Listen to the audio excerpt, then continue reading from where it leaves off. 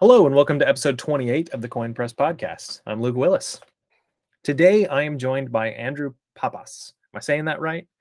Pappas, but close enough. Pappas, sorry, should have confirmed that ahead of time. No worries.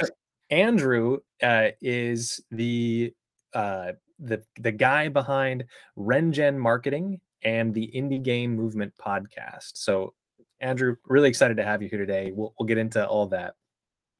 So, can you tell us in your own words what you're doing with RenGen, what your mission is with the podcast, and then we'll get into why we're talking today. Yeah, of course. Well, first, Luke, I just want to really, thank you for having me on the show. It's really interesting to be in this space and to talk a little bit more about, this topic because it's something that that's not very common for me. But still, we'll get into that later, as you said. But in terms of RenGen, I'm just a marketing game consultant and helping studios essentially with their marketing be more efficient and finding ways to save time and increase the results and all that fun stuff that comes with marketing that we're always challenged with Yeah, as developers and such. And as you mentioned too, I'm the host of the indie game business. I'm sorry, indie game movement podcast that yeah, talks about the business and marketing of indie games. And really my goal and focus with that is just to again provide insight, some guidance for devs, for studios, by interviewing just industry veterans, other developers or studios, whether they're well known or not, and just kind of really shining the light on things and offering different perspectives on how to either do things differently or like a core theme is like going practicing empathy for your audience and things along those lines. So that's really the mission with the podcast, yeah. is really to shine some more light on the marketing and business of indie games. That's awesome. Yeah, and that's super important, right? I'm curious what types of clients you have with RenGen and listeners of your podcast, because I imagine it's pretty broad, but maybe you have some trends of solo indie game developers or small studios or types of games they're working on, that sort of thing. Yeah. So for the types of clients that I work with, usually they're small and maybe upwards of a little bit medium. So typical size is about a team of about 10 members. Sure. And essentially what these clients are looking to do is just essentially being more efficient with what they're doing. Um, Kind of like finding other ways to increase their reach with their titles. It could be a first game that they're uh, either publishing or working towards getting representation from a publisher. And ultimately, their goal is to grow to like a healthy level where they have a pretty decent sized team. I would say anywhere around the marks of upwards of 50 people on a team, publishing not just their own titles, but titles by other developers too. And just finding ways to really maintain that healthy sustainability. In terms of the podcast, though, I would say that's a bit broader. Sure. You're probably going to see.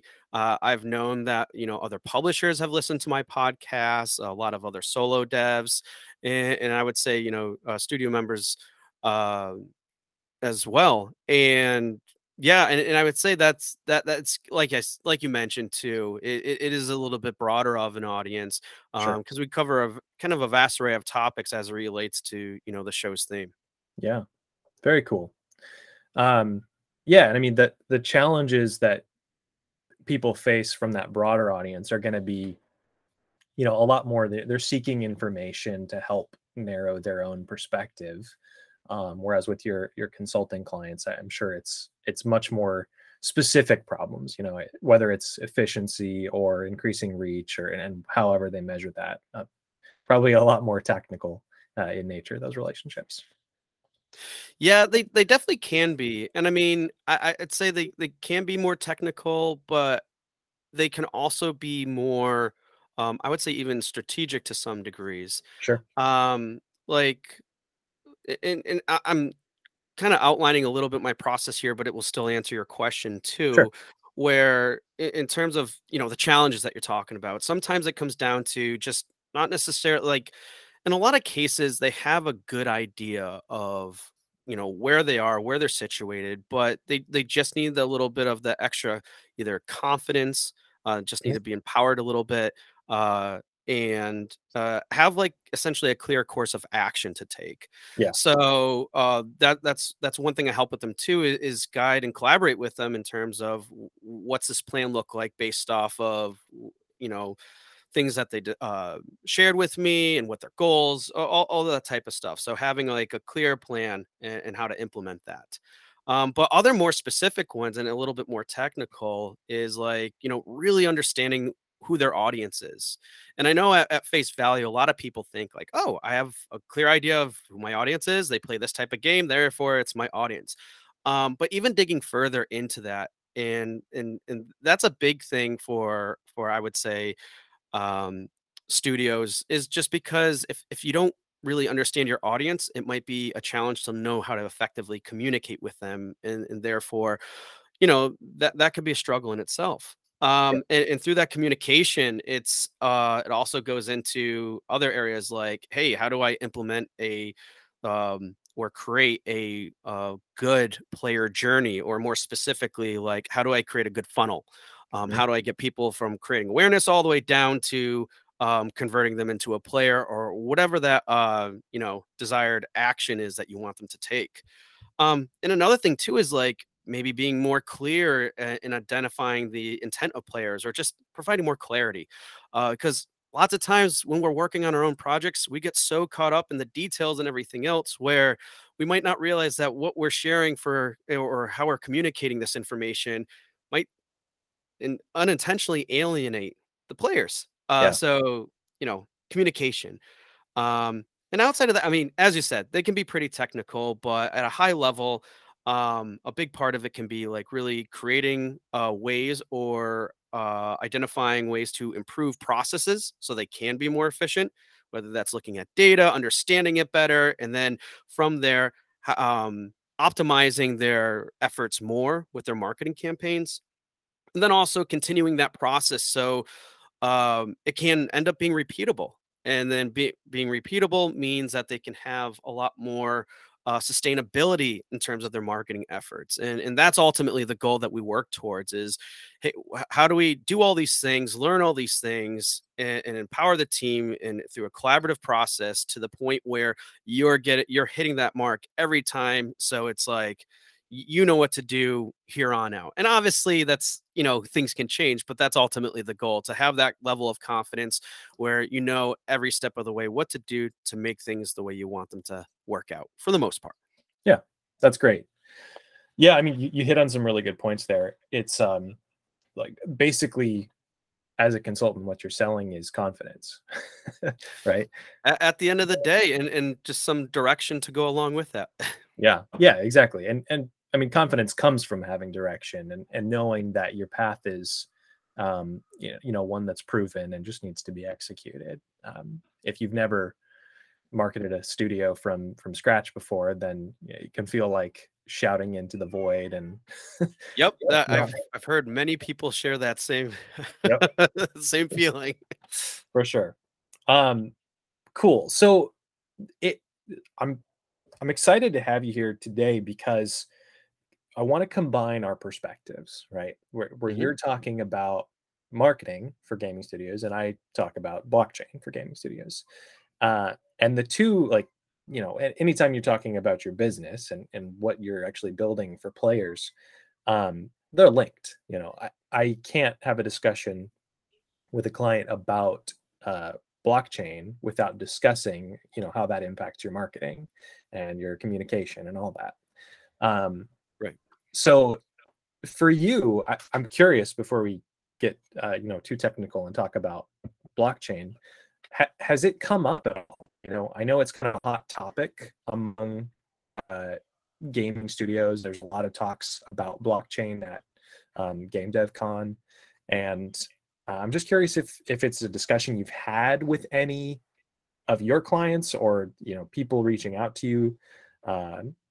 with questions about it, or anything like that? Or is it still, does it feel fairly on the back burner, nuanced?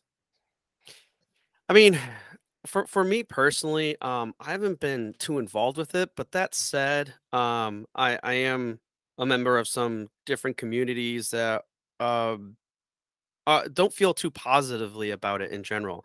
As Yeah. far as my own, but as far as my own experiences, I've had a situation before where someone reached out to me and was looking for more insight in terms of direction, and it was I believe a studio that was like a play to earn studio, for example, Sure. and built on blockchain.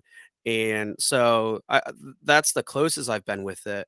Yeah. But in terms of other people approaching me on the subject, it was really weird because and this is the impression I got from these people. These people that approached me, I think, were from new studios, Hmm. all about blockchains and NFTs, and they were essentially pitching me, and I'm sure lots of other people, on potential sponsorships Mm. or getting funding.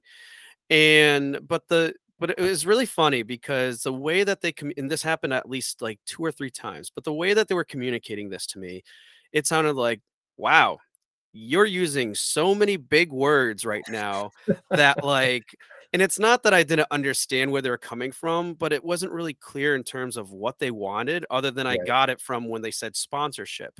And it was just so weird. So as a whole, all these interactions that I've been having and everything kind of like painted this picture where I think some of the negative aspects that come out of it is, hey, look, here's this cool business model that it can be extremely lucrative, and well, that's my focus. To Yeah. kind of put things a little bit bluntly. But I know that's a generalization, Sure. at least from my experience. That's what I see it as. And for anyone who ever listens to my show or just knows me in general, I always like to look at perspectives differently, or understanding of the different side of the coin, so to speak. So, Yeah. but anyways, that's my experience in terms of what I've dealt with, what I know. I still feel I know very little about it, but enough where I'm have a general sense in terms of of things, and the nature of the whole topic, if you will. Yeah. Yeah. Absolutely. I think honestly, you hit the nail on the head. That the problem that I see right now is that there's a lot of people out there that are very negative about blockchain because of the culture that's been created around it. It is, it's taken, this is a cool business model. I can make a lot of money. And, people who really get into it have to get very deep in the weeds. And so all the big words, there's too many to list. Those come out. And so rather than just thinking about your audience, whether that's your players or investors or people who you're looking for sponsorships or whatever, um, they're not deep in the weeds. So it creates this divide of people building games on blockchain and people building real games, Mm. right? And so the blockchain games are all like, that's their entire selling point. This is, just like that other game but on blockchain. And isn't that cool? And people who are in the blockchain space might think that's cool and might decide to play it a little bit. But if it's not fun, they're still not going to play it. It doesn't matter that they can make some money there. If they're looking to make money, they can do other things. Yeah, that's a good point, because with that first interaction I mentioned, where that studio came out that was a play to earn, Hmm. they're like, hey, we're it's in its infancy, we're building it up. And when I checked out the platform, I mean, the games themselves looked very, very mediocre or just poor. Yep. Like even like game. I mean, there's so many game. It looked like a mobile game that was, and I'm not bashing mobile games here, but I mean, like, it just poorly executed on Right. all fronts. And then when I looked into it more too, there are some early adapters, players that have, and some of them were content creators, and they were just finding ways to exploit the gameplay to Right. earn more. So their intentions and everything, and the motivations behind joining the platform was surely for, financial gain, essentially. Right. Where, to your point too, it's like that some of these things, people leading in with these ideas and this opportunity are more thinking about the opportunity opposed to what's important about the player experience. And because from there, I'm sure we're on the same page here that if you nail down the player experience, then everything else will start falling into place. Exactly. Yep. Yeah, 100%. Blockchain, in my opinion, only matters so much as it improves that player experience. Uh, and so the way it's being used today is it's not about the player experience. It's about money, and that's getting thrown around on top of games because it's kind of a fresh ground to sprinkle in this technology. But if you actually dig into what's possible with the technology, it's you get a bunch of new possibilities for your games, which I hope we'll get into here. That really it gives you new design possibilities that would be a lot harder without blockchain. Well, I mean, you kind of let it there. Why don't we get into it? Because this Yeah, is unfamiliar territory for me. So I'd love to hear it out and discuss further. sure. So I actually just wrapped up a series on my newsletter about progressive decentralization, which there you go, a couple big words for you. Um, Basically, the idea here is that when we talk about blockchain and what it is as technology, Bitcoin was the first, and it was an application specific blockchain. It's meant for money, and so you can hold tokens, aka money, bitcoins, and you can send them to other people, and you can mine new ones, and so there's a lot of things that happen there on the Bitcoin network, but it's all just money. So that being the first application of blockchain as a concept has really bled through everything else that you see in the space. So Ethereum and all these other blockchain networks that have come up, they have money as like a core component, and there's good reasons for that. But it makes it so that so many people in the space are only focused on the money side of it. And so if there's any utility of being able to run an application or a game or whatever on a blockchain, that's cool, but only for like financial applications. And so they Mhm. don't really care about so much else. So like play to earn and GameFi or game finance Yep. is like these concepts are they just speak to the fact that people like the money side of blockchain and they're just trying to spread it anywhere they can. But that's not the only thing that matters. The point of blockchain is that it is decentralized. And so that just means that there's no central authority that has control over it.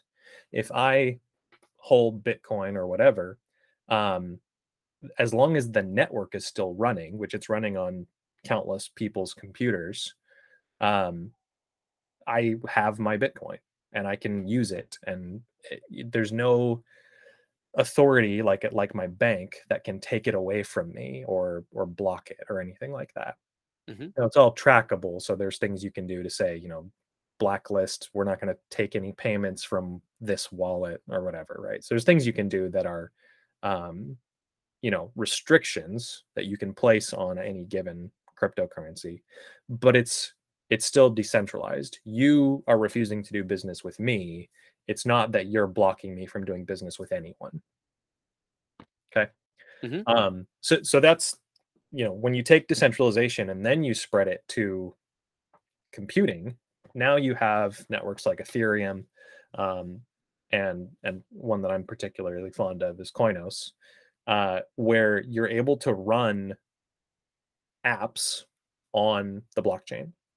So with your games, when you would normally have like a server where you host your game logic and, take care of matchmaking for your players and track, their inventories and all that in a database, those are all things that you could do on blockchain instead of on a server.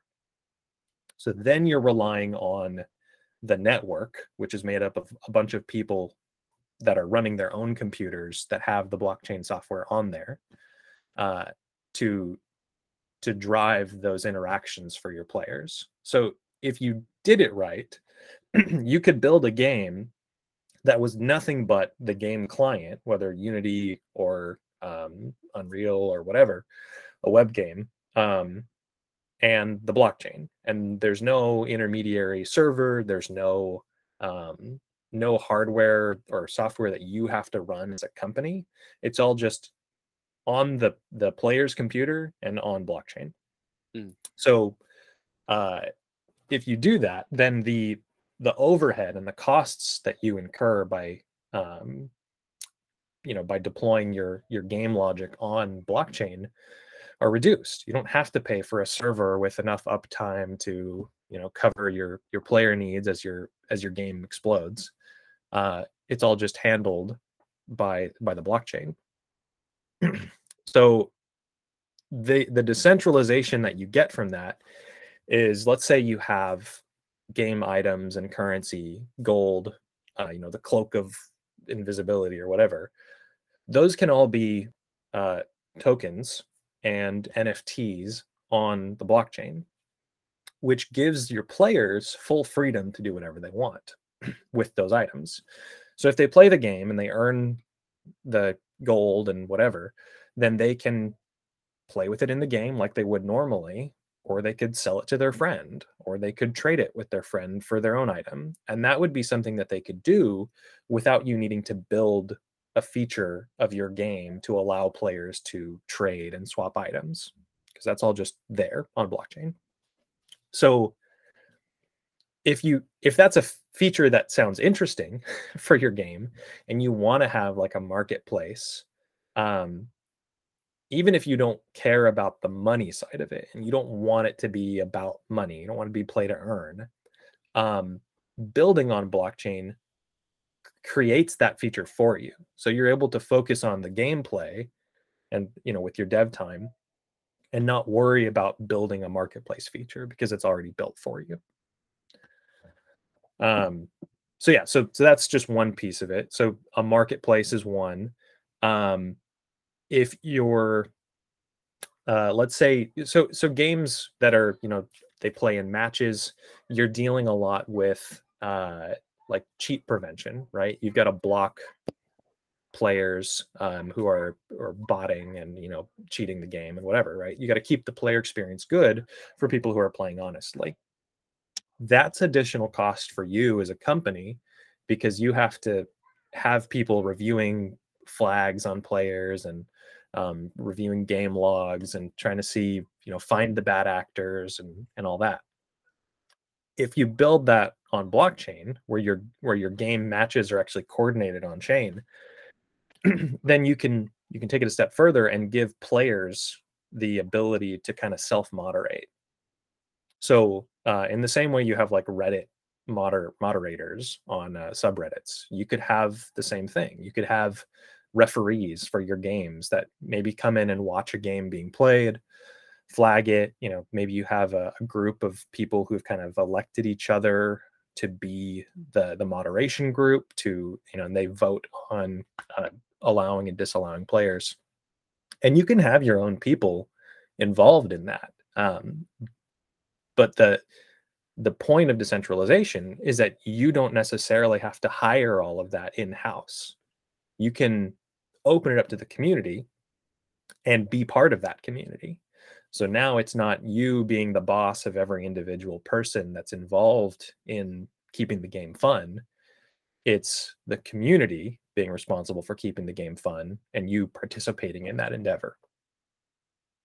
And you can take that even further beyond like, cheat prevention and have it be about the content creation for your game. If you want it to be You know, if you need a new pack of cards for your trading card game, a collection or something, that's something you could have with user generated content, and you know, have it come to a vote of the community of what they want to see in the next release and the next expansion, and you can have the success of your game beyond the initial release be fully in the hands of the community, and you know, continue to participate in that, but not being the sole authority over its success.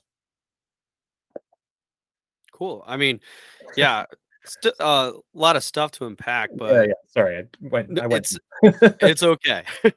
But in essence, I mean, I could see what you're saying in terms of having a lot more flexibility with things such as the marketplace, Right, or having a new level, so to speak, of community involvement. Um, during actual gameplay opposed to outside of gameplay, which is, right, typically, what I see on my end, for example. right. But yeah, I mean, so I can definitely see, some of the benefits that are associated with, games being on blockchain, and in these models, and how they're set up a little bit differently. Yeah. Uh, very interesting stuff. Yeah, it is interesting. I think the real problem here is that blockchain gaming is just completely broken. Like, because it's about finance and not about fun, it's you get these polarizing opinions. And so your groups that are anti blockchain have come to that opinion for pretty good reason. They've seen it, you know, ruin what might have been a fun game, and people who are scamming and, you know, trying to squeeze every last dollar out of whether it's a game or something else, instead of just trying to build a good player experience. And I think that's a real shame, because there is potential to take this tech and apply it in a way that opens up new experiences. So, Yeah, I mean, I can definitely see that too, and I guess now more than anything, then the first challenge is probably getting over the hurdle of the bad taste that a lot of people have in their mouth. right. And I mean, let's face it, this happens all the time with a lot of different things within industries, or just even culturally. Like, here's a very loose and broad example, but I mean, the that pit bulls have of being poor dogs. They're actually, from what I understand, great dogs, but Yeah, because of how they were used, a lot of people don't want pit bulls as pets. right. But it's nothing against the dog themselves. Um, but still, so I believe it comes down to then some level of education that is really what in learning from that first hurdle. Right. Um, so that's interesting. But then after that, uh, I think there's only so much education, but then there's, I would say, courses of action, and I think you alluded to these as well. But what are some courses of actions? And I think you kind of brushed upon it, and identify we both have with, the quality of the games that are out there now, and Mhm. kind of like what's on the horizon in terms of what those games look like. Yeah, for sure. The So I have a bunch of ideas of different games I'd like to see built, and would love to partner with some studios to get these designed correctly. But I think the core of your course of action is that you should really design a game, right? Design a fun game, and don't talk about blockchain. Don't say you're play to earn. Don't say we have NFTs. Talk about the features that you're building in your game, and they're on top of blockchain. That's fine. But just say, you know, we have a great new game. It has a player marketplace where you can do this, that, and the other. We have the ability for players to self moderate, you know, whatever the features are that you're enabling with blockchain. Talk about that. And, you know, for people who want to dig deeper and understand how you're doing that, yeah, you can talk a little bit about blockchain. But just coming out and saying we have a new blockchain game, automatically you lose a huge percentage of your potential market there. So I mean, I can see that too, where here's another example, not as broad as the Pipple one, sure. but like, uh, for example, Steam Early Access. There are some Yeah. people who absolutely love that, but I would say there's a good number that don't. If they see an early access game, same with the similar people have the same feelings about crowdfunding. Mhm. It's just not their cup of tea, so to Sure. speak. And, and I've seen situations too where people have, kind of, made it very clear in, let's say, for example, with their, capsule art on Steam, it says in early access. The Mhm. second they took that off and updated it, without showing that, their click-through rate, started skyrocketing, Mm. just from that simple move. And but again, it goes down to, but like, you still are sharing that information too. Like when they get to the Steam page, it still says, "Hey, this game's in early access." Like they're clearly Right. setting the expectations there. So I think what you're proposing too is probably a much better approach, especially in the current climate that we're in and how it's received as far as blockchain and NFTs are. Um, and I think too, in terms of taking action, it's not just about taking that initial approach, still providing transparency, but also showcasing or calling out to the things that might turn people off. Because let's say they find out, not in a bad way, but just like, okay, this sounds good. I'm looking into it, but I'm curious. How does this work? Oh, they are using blockchain. Oh, they do have NFTs. But then still calling out and identifying the immediate problems that people still may have, Right. and basically approaching it very ethically in a For way sure. that these players can then ultimately, wow, because what you're trying to do is oppose any opposition, right? Mhm. So it really comes down to is saying, agreeing with the player. If Yeah. someone who comes up with a problem, calling out, and this comes down to like communication, basically calling out, Yeah. be like, yeah, we agree with you. The way people have been using NFTs in some cases absolutely sucks and is totally unethical. But this Yeah. is how we're doing it differently. Right. Yeah.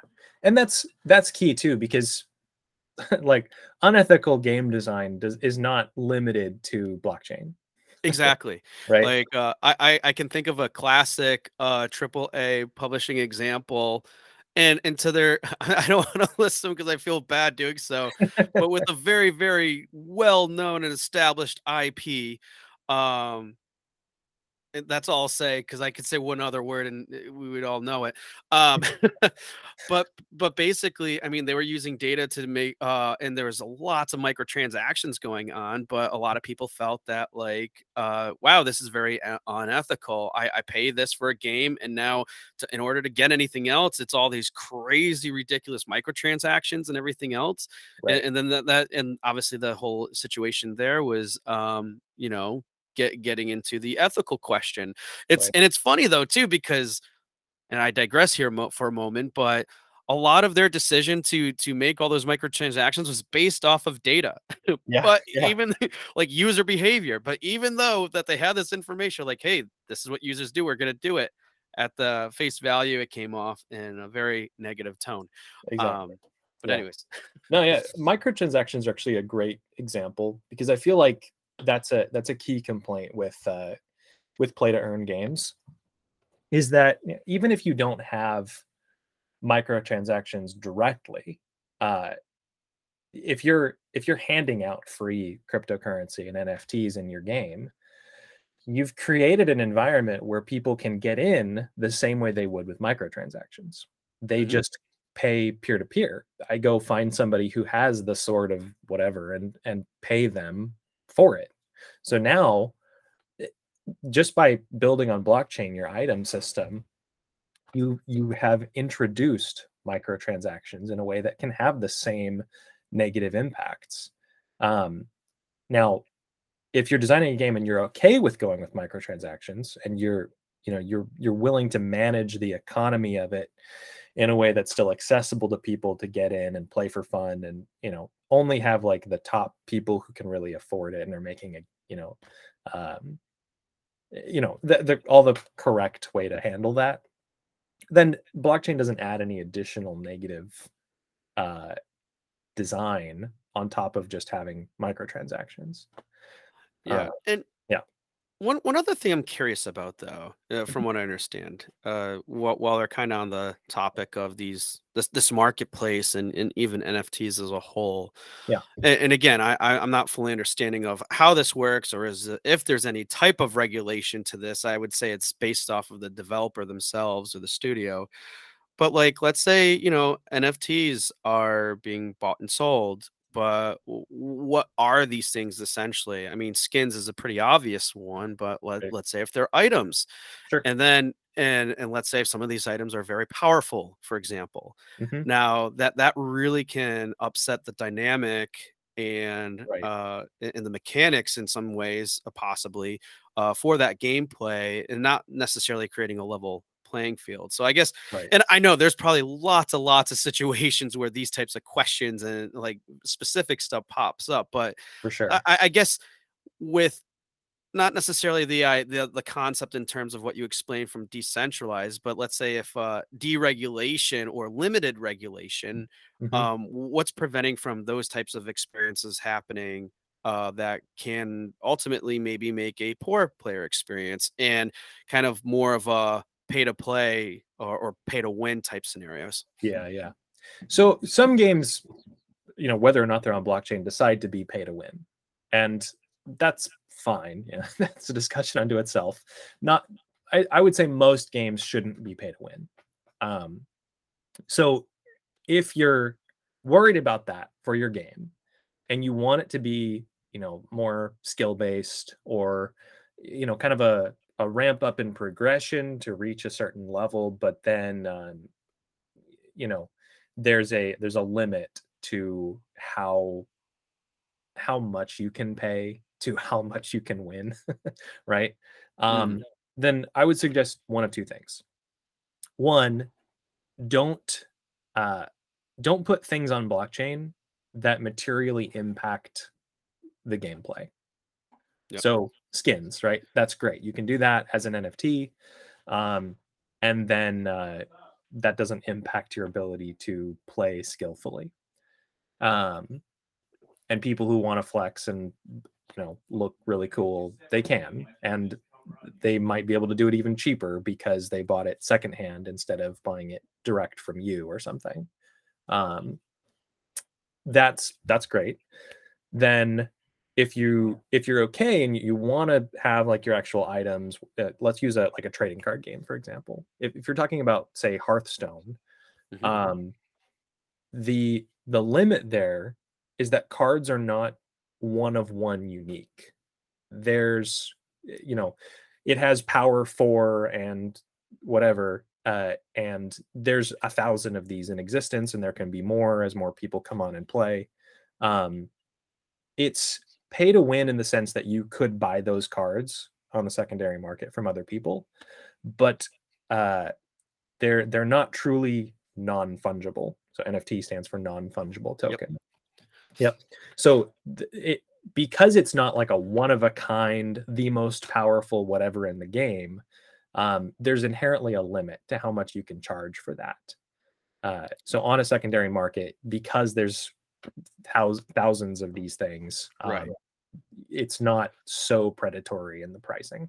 Yeah, and I like the example used with Hearthstone, and I can also see the relation to just let's say card collecting in general, or like things along those lines. I mean, here we have this, card collecting. It's kind of a its own um, marketplace in a way, so to speak, in terms Yeah. of how to gain and stuff. But the price is also dictated based off of the availability Right. or rare or uniqueness of it. Mhm. Um, so and yeah, I mean it's good. And I like the point too where what you said in terms of designing a game, so therefore it's like these things are somewhat dictated within the confines of the game, uh, respectfully. I think another great example too that's, not blockchain, but is, essentially Fortnite. Yeah. Because it's like the mechanisms are, or the power-ups or whatever are not altered simply by being able to achieve these things or paying more money. I mean, it's obviously a bit dumbed down, I think, to the degree that we were discussing. But still it's applicable where it's like you get these things, it doesn't change your attributes. Those are dictated based off of if you find a rare, super unique item or Right. whatever. Right. Whatever they label them as, epic, I don't know. I don't play often, my son does. Yeah. Yeah. Yeah. And I think, whether it's skins or cards or whatever, the really the benefit to the player is if you were going to already design your system that way where people can pay money to get packs of cards or the skins, um, having a secondary market just gives you more options. So if I play the game and I accrue some fortune of cards or whatever, and I decide I don't want to play anymore, with Hearthstone, I'm just, I'm out the money and I have the collection somewhere if I log in again someday. But there's nothing I can do with it, right? That money's just gone for me.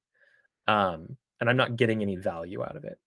If you're on blockchain and your cards are NFTs, your players can decide to liquidate their collection. They can sell it and get their money back, maybe more, maybe less. But they'll feel better leaving your game.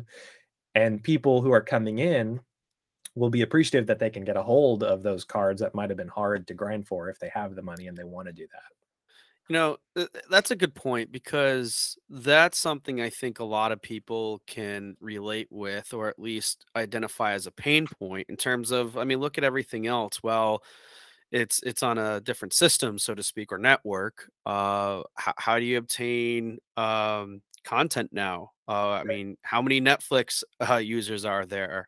How many how many games are people downloading for purchase? And yes, in essence, it's always there. If you once you purchase it, there's a history, you can download it again if something happens, so to speak.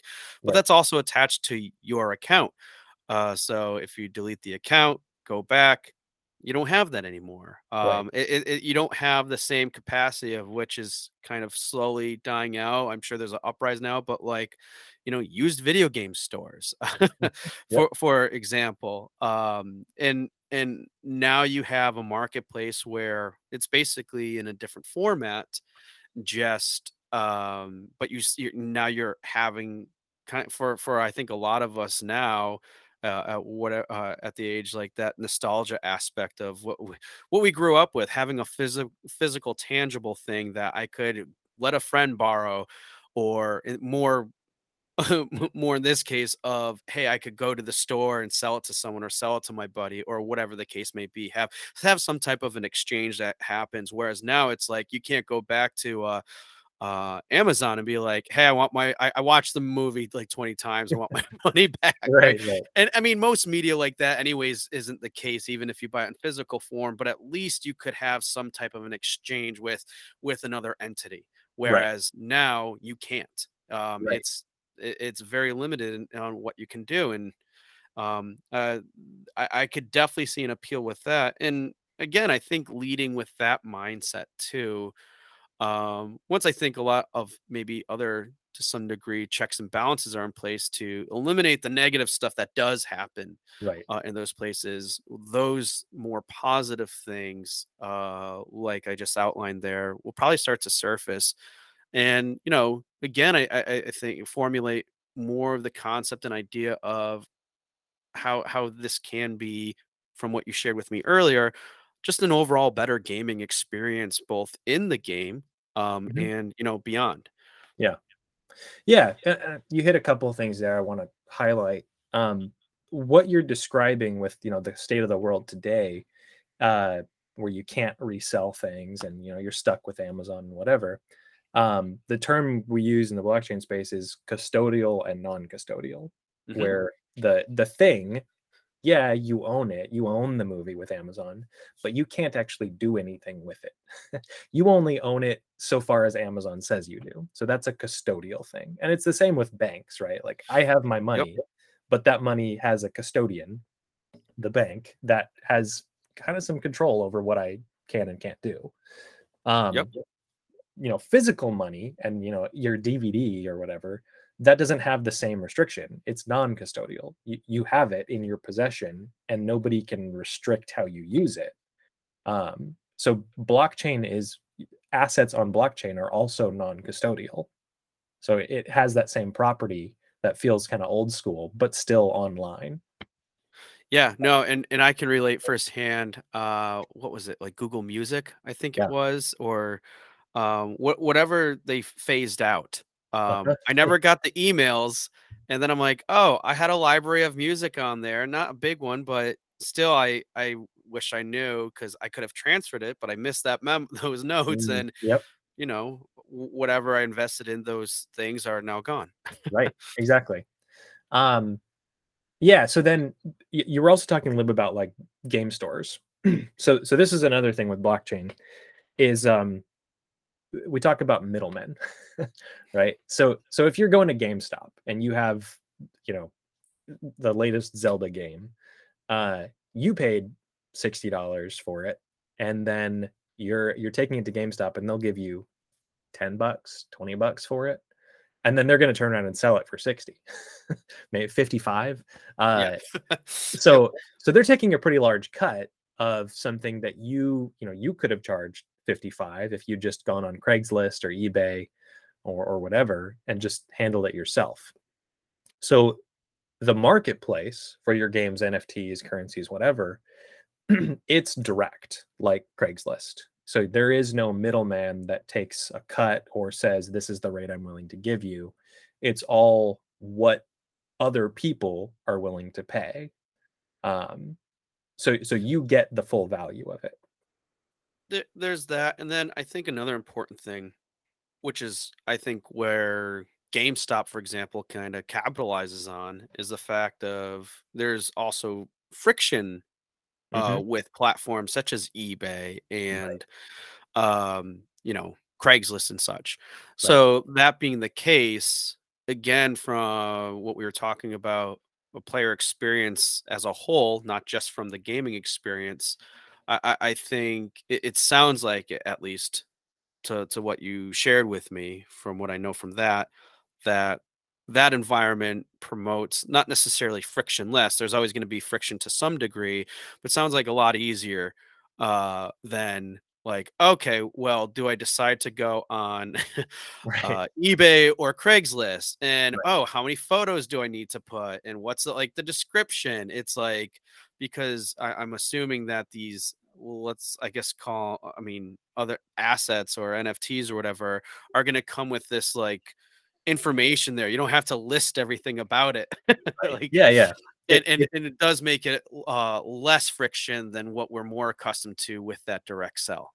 Right, exactly. Yeah, all the data for it is on the blockchain, so you don't have to say this is my NFT. I bought it 12 years ago. It's Exactly. all yeah, it's all there. The friction that you would experience today, assuming you didn't build this into your game, is that if you have this collection and you want to sell it or even one piece of it, you would need to take and transfer those items to uh, some wallet where you have control, which, you could probably be playing the game with a wallet like that instead of using one that's baked into the game. Um, And a wallet is like a bank or place to put these yeah, things. it's Yeah. like your Yep. account, right? Your Yep. login, which holds all your data.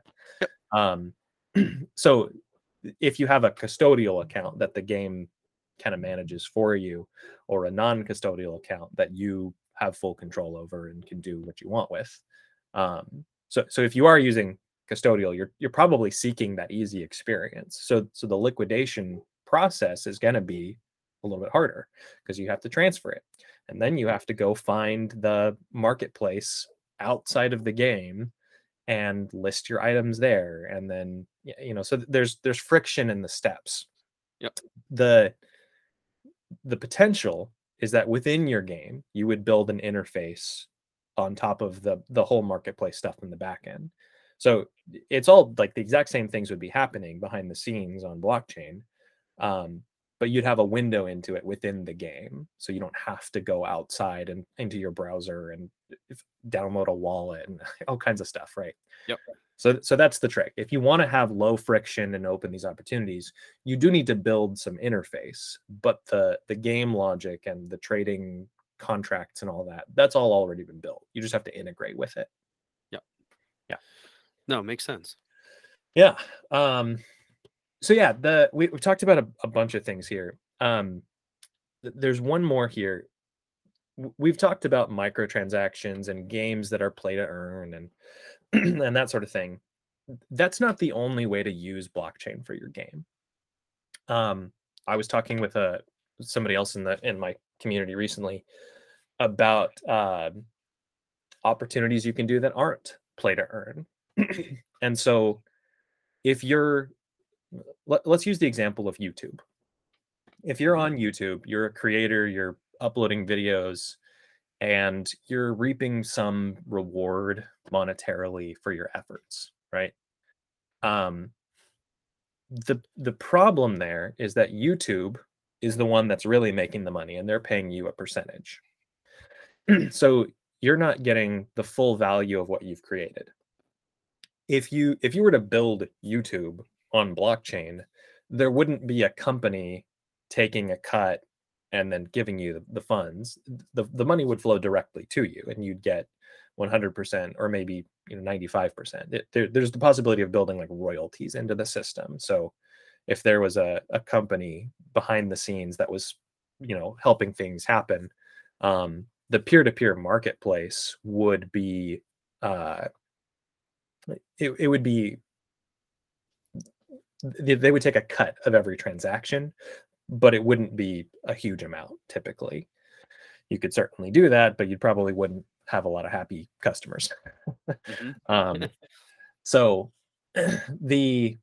YouTube, I think, is a good example because it's this create free content, give it away freely, and then when people do things on the platform that generate revenue, that gets distributed based on their usage. That in and of itself is kind of a hard problem to solve on blockchain because of all the free in there. So let's look at like Steam. If you're Steam, you have a marketplace for buying games. There's not a lot of free there, right? People pay for the experience of playing your game directly. But Steam takes a cut, right? Mm-hmm. So that's where if I build a game, I have to get approved to be on the Steam marketplace, and then people pay to download my game, and then I get a cut, or 70%, or I don't remember what it is these days. So if you are the developer of your game and Steam was just an NFT marketplace, basically, then all you'd have to do is create an NFT that represented your game, and it would show up on the homepage or whatever page within Steam. It would have a listing there because all the data would be there. And then people paying to play your game, you could use a lot of different models to, maybe you lease out the NFT for a time. Maybe you have, it creates a new token that represents access to the NFT or something like that, right? So the key there is that you're using the blockchain to manage access and funnel the majority or all of the value that people are spending to the actual creators. The marketplace itself isn't adding a ton of value, so they shouldn't get 30%, 70%, whatever of the money people are spending. Most of that should go to the creator. So I guess let's use a game example, because that's the point I'm trying to get to here. So let's say you built a game that was all about creating escape rooms, right? So people can come in and create escape rooms within your game and sell them like it's a marketplace. People can come with their friends and play the game that is the escape room. So the game you built is really like there's a creation side of it and a playing side of it, and there's transfer of money involved there. If you were to build that in a traditional way, you'd have servers where people upload their games. You'd be the custodian of all the data for escape rooms and the leaderboards and all that. So you naturally take a cut to cover your costs of being that custodian. But if you do it on blockchain, there's not a whole lot to custody, right? It's all there on chain. So building a game like this that's connecting creators within Minecraft or Roblox or whatever with people who want to consume their content and maybe pay for it, that is a great opportunity for blockchain, because the game itself derives value from sending more of that money to the person who actually created the thing, right? So anyway, I went through a lot to get there, but the point of it is that play to earn is not the only way to use blockchain for your game, depending on what type of game. Yeah. I mean, I guess my only potential issue with that idea, and I guess don't also have a full understanding, is because one of the things that stood out to me, which I know is true for a lot of players too, is hey, the amount of cut that Steam takes or any other platform Yeah, can be quite substantial, sure. and feel that way. So because there is but and I'll put it this way, because this is a question I try to, and some studios can solve this and some can't, or I should say do this and some can't, but become independent in terms of be their own be their own marketplace, so to speak, or sell directly to players, Yeah, right? Because there's ways to do that, but the a place like Steam, I mean, just because of the sheer volume of users it has, of players it yeah, has, right, it makes that a no-brainer for a lot of people, or of course we're gonna go on Steam. right. So in that scenario, having a little bit more, having definitely a lot more freedom and control uh in terms of finances, what's getting more for your product, oversimplifying it, I guess.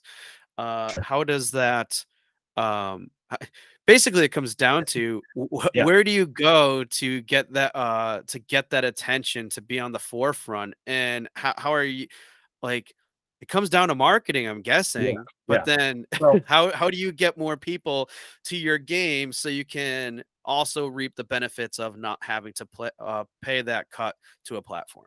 yeah. So you hit the nail on the head. That the platform has the attention, right? So today you should still deploy your game on Steam and you should pay that cut because that's important for your distribution. Um, what I'm talking about, like if you were to build a decentralized Steam from the get-go, it wouldn't have the attention. So building that as your thing and trying to do that for your own game, um, probably not going to be the thing that takes you over the top. Doesn't matter that you get 100% of zero if you can get 70% of 100, right? Exactly. Yep. So the what I'm talking about though is the ability to create new marketplaces. So the escape room game is a good example because that doesn't exist today. So there is no attention anywhere for that right now. So if you can build the first one, then you can start to get attention. And now people who have ideas for escape rooms and want to build one in Unreal, um, they can do that in your game.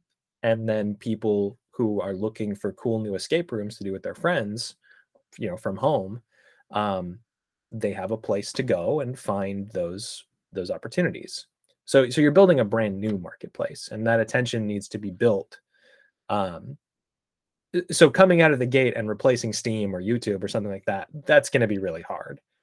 Uh, that's something that may happen in the future if if the platform is created and creators realize the potential and it starts to get the right attention, but there's a huge hurdle of getting the network effects in line before creators can reap that benefit. So it goes through all the same hassle of creating a platform and the cold start problem and all that. So Yeah. yeah. And I mean, so what we're really talking about here is kind of like the future of things, because again, like culturally, in terms of the gaming culture, um, that I'm sure that could be a hard sell to a lot of people, Right. especially for some people that are even have like multiple accounts. Hmm. It still boggles me how you can. But technically, I'm one. I mean, I have a small Steam library, but one. We've got Nintendo and PlayStation, so Hmm. there you go. My libraries are all over the case in both physical and digital form. So, Right. but yeah, again, I think to sum it up, that type of thing happening is really going to be not only starting from scratch, but it's also going to be probably a little bit of a cultural shift too, Yeah. in terms of the gaming space. Yeah, I would agree with that. And I think that we're a ways off before that kind of cultural impact can be had. We're still dealing with uh, negative perception of what an NFT is. And Right, we're still doing with the bad the bad rep that we that you right, have right. right now. So Cool. So kind of my last thought here is that blockchain isn't and shouldn't be for every game. Okay. So so if you're building something today and you just want to build on blockchain because it's cool, really make sure that the game you're deciding to build fits and isn't, yeah, you're not trying to just shove it on to make it because you care about blockchain. And the same goes, like if you're building a cool game, don't change it just so it fits on blockchain. Build the cool game. yeah, because the same basically it comes down to this, like, and this is I think applicable to almost any industry. If you're solely creating an industry or solely creating something to make money, Yeah. chances are it's not going to do well. Like that's like the word advice from all people. It's like, hey, I'm going to do this. Why? Because I can make lots of money. Well, do you care about it? No, not at all. Like that probably won't work out then. Yeah. But if there's No. actually intent and passion and all those other aspects that come with creating something, or having intent or purpose for it, that usually ends up dictating like like I think we said it earlier. It like you create something like that, and then everything else can fall into place. But in the type situation, and making sure, like you said, it's a good fit. Because if it's not, and if you're going in with the wrong intentions, well, it probably won't work out too well. Absolutely. Cool. Well, I think we've probably beat this one to death. Yeah, if there's, and I know we could probably talk way more about it too, but I mean, as this topic is with in general, there's Yeah. so many there's so much depth to it that we Yeah. could you could never cover it in a single episode, that's for sure. Right. Right. Yeah. Yeah. So, for the sake of the listener not getting too overwhelmed with talking about blockchain and marketing for games, yeah. So going forward, where can people find you? What you do with RenGen and Indie Game Movement? Yeah, sure. So, for RenGen, it's just rengenmarketing.com. Pretty simple there. And if anybody ever wants to reach out to me, I always happy to address any questions or things like that that you may have. You know, my email is a great place, Andrew at rengenmarketing.com. Or you could reach out to me on Twitter. I'm on there every now and then. And that's just underscore Andrew Pappas, my full name. That's it. And for anybody interested in checking out the podcast, Indie Game Movement, it's pretty much available wherever you listen to podcasts. Some to note a few, it's Google, Amazon, so you can Alexa it. um, well, what else? Apple Podcasts, Spotify, and a bunch of others. So Cool. all major platforms that you're probably listening to. Luke's podcast here is probably where you can listen to Indie Game Movement as well. Awesome. Andrew, really appreciate you coming on. Yeah, Luke, I really like having me on the show today and talking more about all this cool stuff. So thank you. Absolutely. All right, everybody. Join me next week for the Coin Press podcast. Bye for now.